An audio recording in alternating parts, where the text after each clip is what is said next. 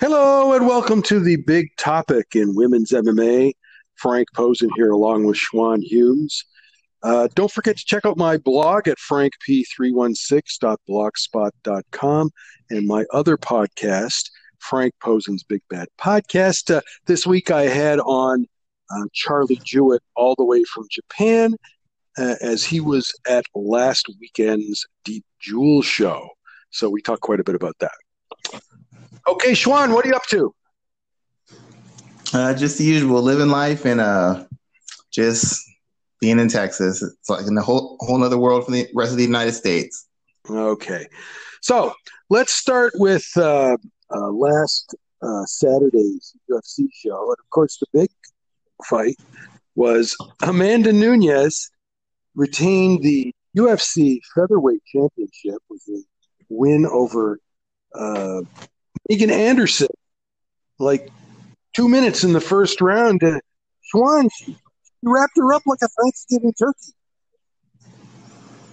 Yeah, that was pretty disappointing by Megan Anderson. There was the opportunity she could be outclassed, but it seemed like she almost froze. I don't know if she was scared or she got overwhelmed, or maybe she really.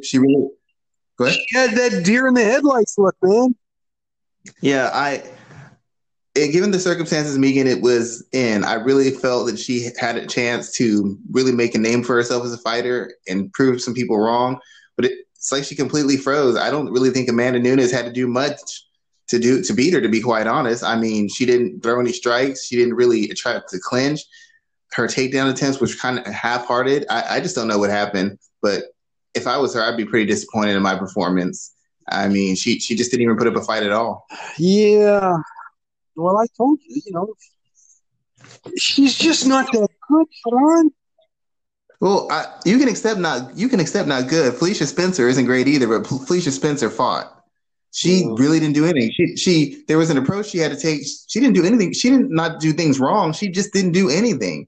Like when she looks back on that, that's got to be crushing. I know Kat Zingano was embarrassed when she got beat by Ronda Rousey, but at least Kat Zingano tried to do something.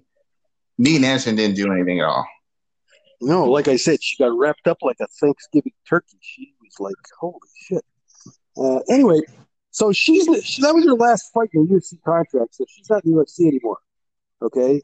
And so the question is, what is the UFC going to do about the featherweight division? And Dana White said he will keep it going as long as Amanda Nunes is willing to defend the belt. Okay? In a separate interview, Amanda Nunes says that she doesn't have a problem with the featherweight division being discontinued. So I think the two of them have to have a conversation and decide what they want to do about it. I think they should close it. They've got one featherweight fight scheduled, which is Felicia Spencer versus Danielle Wolf.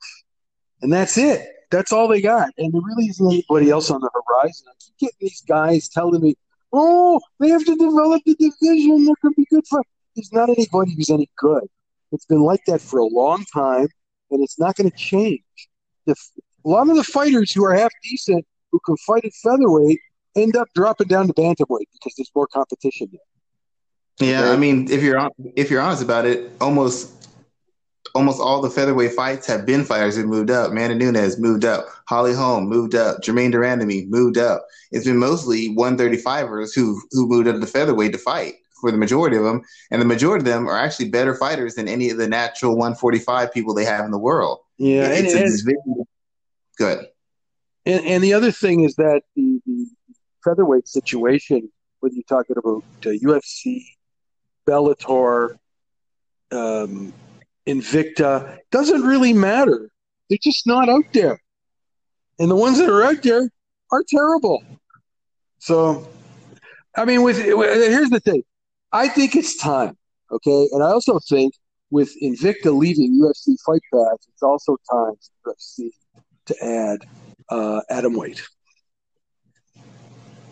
Yeah, I mean, there doesn't seem much need to have. The bantamweight division is pretty, even though it's fairly competitive, it's still pretty weak. The featherweight division is mostly made up of blown up bantamweights. There's really no need to continue doing it. You can't build interest for a fight because you don't have a division to build interest, have fighters put 2 or 3 wins together.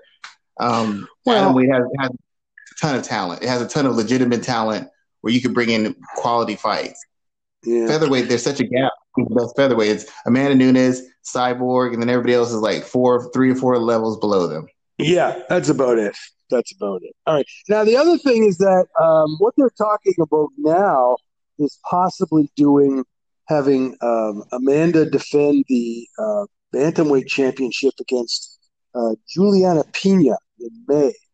And, Juliana has been doing her squeaky wheel routine. Okay, she's been like texting Dana like crazy since like Saturday night. Yeah, I mean, it's smart of her because, like you said, there's not really an established person at 35. I mean, there's potential talent, but the fact of the matter is most people who are the better people at 35 don't have any wins. Aspen Ladd's still coming off an injury. Holly Holm might be out for a while, but she's already lost to Nunes. Irina Aldana lost to Holly Holm. Very few people have wins and can justify an actual title fight against Amanda Nunes. Not saying Pena is really ranked or to do it, but the fact of the matter is she is coming off a win. She has 2 wins in the division, and that's really her only argument. And I guess she's a bit of a name, so she's just trying anything she can to get in that title fight, and I don't blame her for it. You have to create the opportunities for yourself.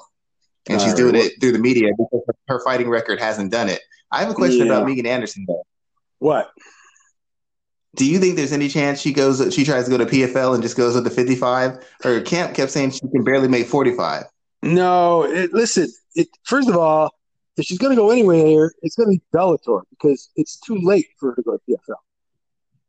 Well, I mean, if she takes a year off and waits till the next season, I mean, what else does she have to do? I don't think she's going to do that. I think she's going to end up at Bellator, and it doesn't matter.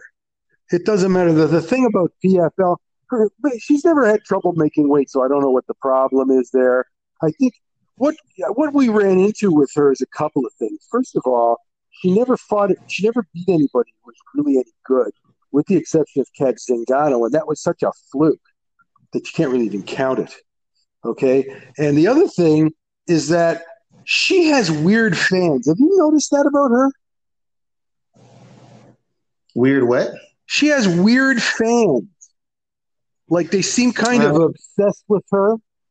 Like she's because of her height and all that sort of thing.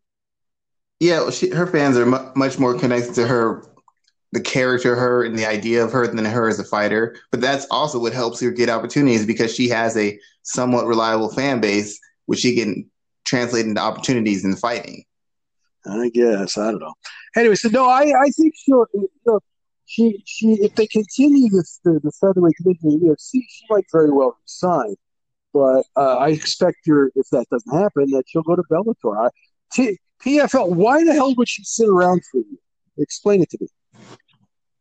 Well, she might not have an option because Bellator can be kind of picky sometimes with who they pick because there's been lots of times where they could have had other free agents and they're like, it depends if they fit, depends if we want them, depends how much money they want. We don't always pick people right off the bat just because they're available and they have a name. I know that from managers who manage fighters in Bellator who told me this. They're like, yeah, they're kind of odd about who they pick. So there's an option for her, but I don't know if she wants to take them. It might be a pay cut. It might not be the opportunity she wants. I'm just saying, is it possible there's an opportunity because the division at 155 is weaker than 45? She could probably at least get to a title fight against Kayla Harrison. Yeah, I don't see her waiting around off for you. That's all. I'll give you another little tip. Kayla Harrison won't be there next year. Oh, fair enough. But I mean, I'm thinking in the instance, not just in competitive fights, like what could help extend her career and get opportunities for her. Yeah, I don't know. Like I said, if I'm the fighter, I don't want to sit around for you. That's all. Fair enough. Okay. The other fight on this show, we had Amanda Lemos beat Lavinia Souza by TKO, I guess it was. And what it was, somebody described it to me as a power jab, whatever that is. And, Amanda has looked good since she's come back from her drug suspension. She's from Para, Brazil. She trains with former UFC fighter Yuri Alcantara. And Lavina Souza, I don't know, man. Well, I felt bad for Souza. She understood that she didn't have the physical tools, and when she knows she's outgunned, she fought scared too. She felt the power, she knew the danger in there, and she fought like she was completely scared and got overwhelmed.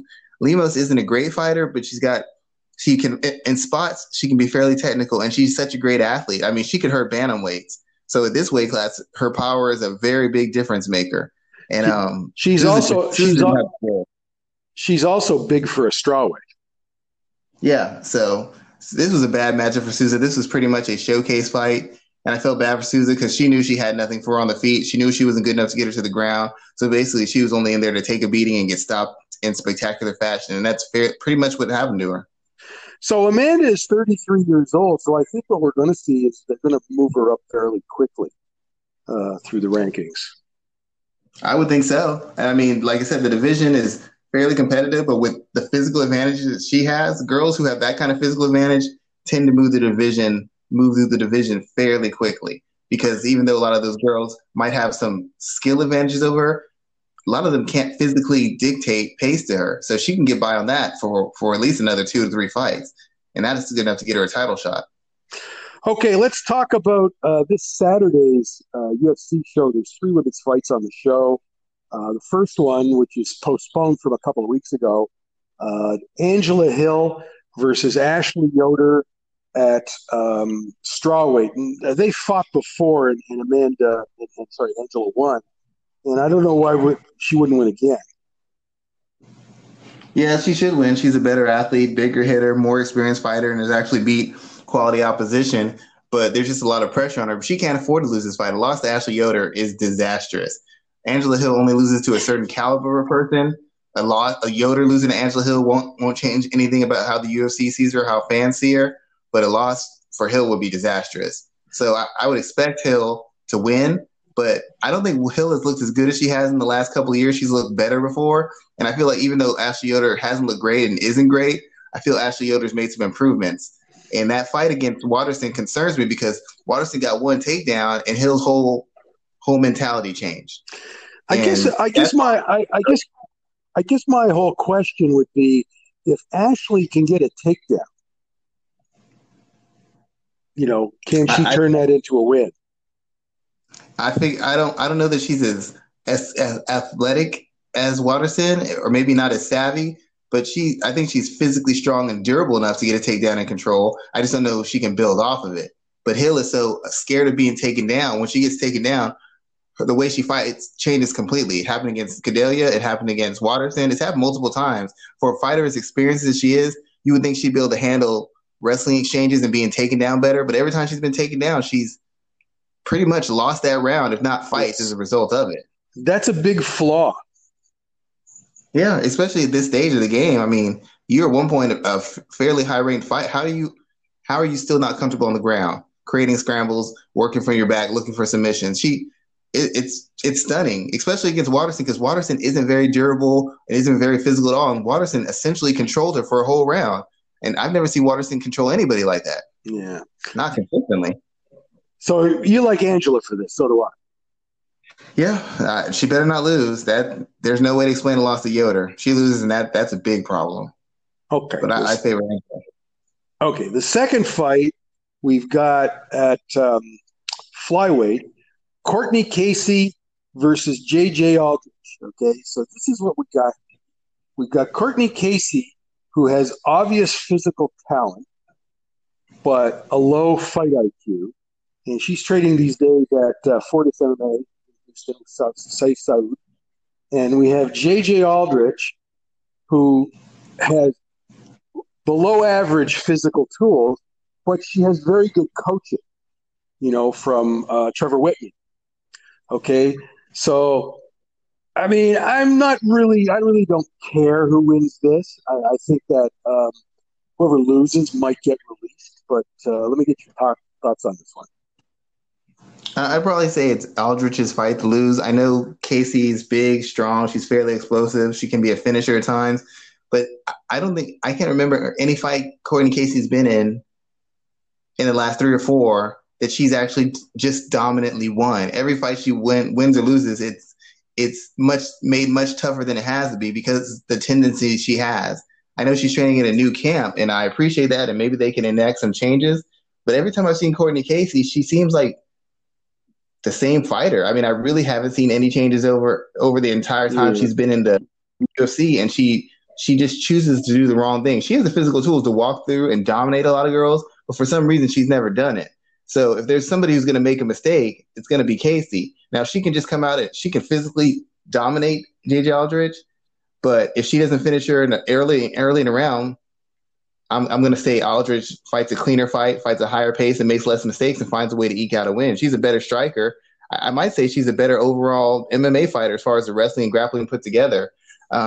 Individually, Courtney Casey has some advantages, but she just fights so dumb. No matter how good a game plan is working, if it doesn't get a finish, she finds some way to lose, and she's done that pretty much through the extent of her entire career. That's been her whole career as a UFC fighter.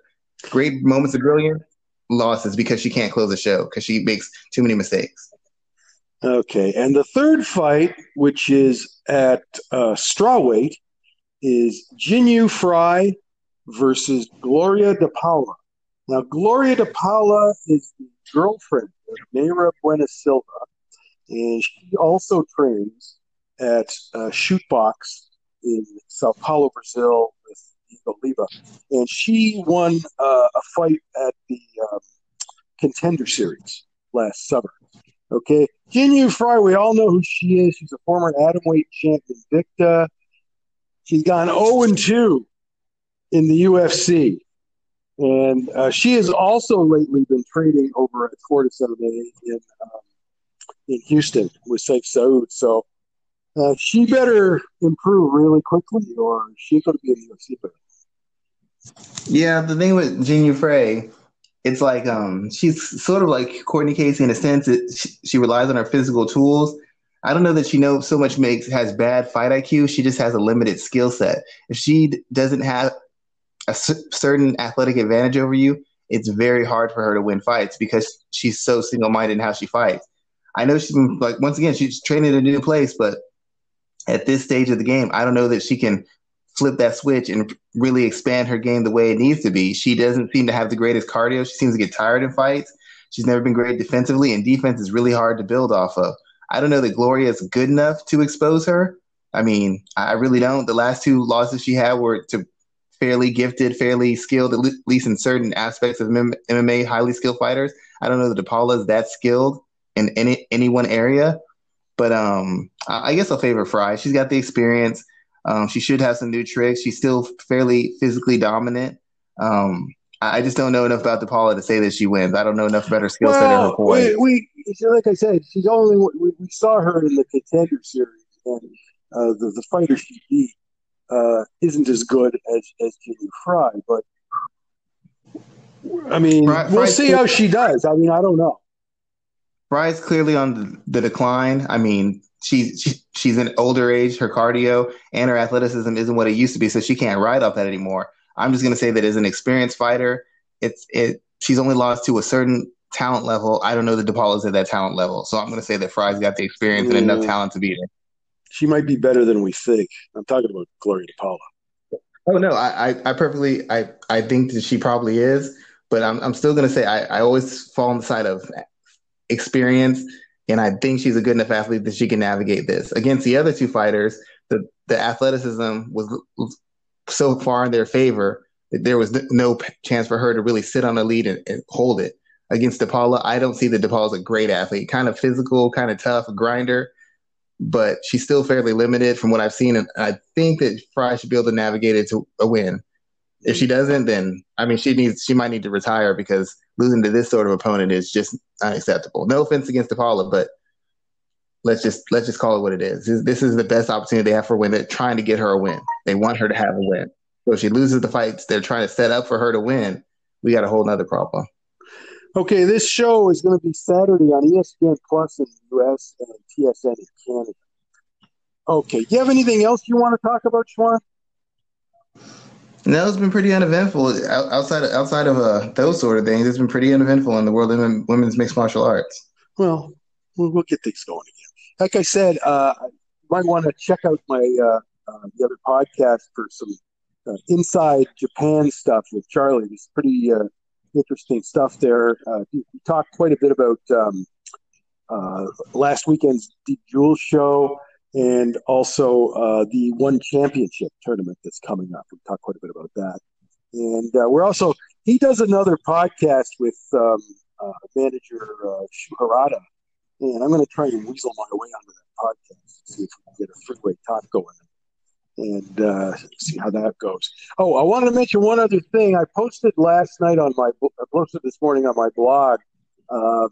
Last night, Io Shirai defended her NXT Women's Championship against Toni Storm. It's a pretty good match. It was on NXT TV last night, so I posted that on my blog today. And it looks like Io is going to face Raquel Gonzalez at the upcoming TakeOver show. And that's a big size difference. Io is about 5'1", 115 pounds. Raquel Gonzalez is like 6 feet tall. So they don't have weight classes in pro wrestling, But you look at it, you say, oh well, Raquel should dominate her and all that sort of thing. Except Io Shirai is one of the best wrestlers in the world, and she has things that she can do that will blow your mind. Okay, and we've seen her before against much bigger wrestlers, and she's amazing. She's pretty tremendous. Okay, so I'll definitely have to check that out. What was that? I said I'll have to check that out. You've piqued my interest. Well, Io is a tremendous performer. She's just unbelievable, and so, when she has a big match like that, she rises to the occasion. That's the way she is. She's always been like that. So, I used to watch her in Japan, and she was like that. Anyway, that's about it for today. Again, don't forget to check out my blog at frankp316.blogspot.com and my other podcast, Frank Posen's Big Bad Podcast. Like I said, I have Charlie Jewett on this week to talk about last weekend's Deep Jules show. If you have any questions or comments for my blog or my podcast, you can leave them on the voicemail. If you'd like to subscribe to my podcast, you can do so at Google Podcasts, Apple Podcasts, and Spotify. Enjoy the fights. We'll talk to you later.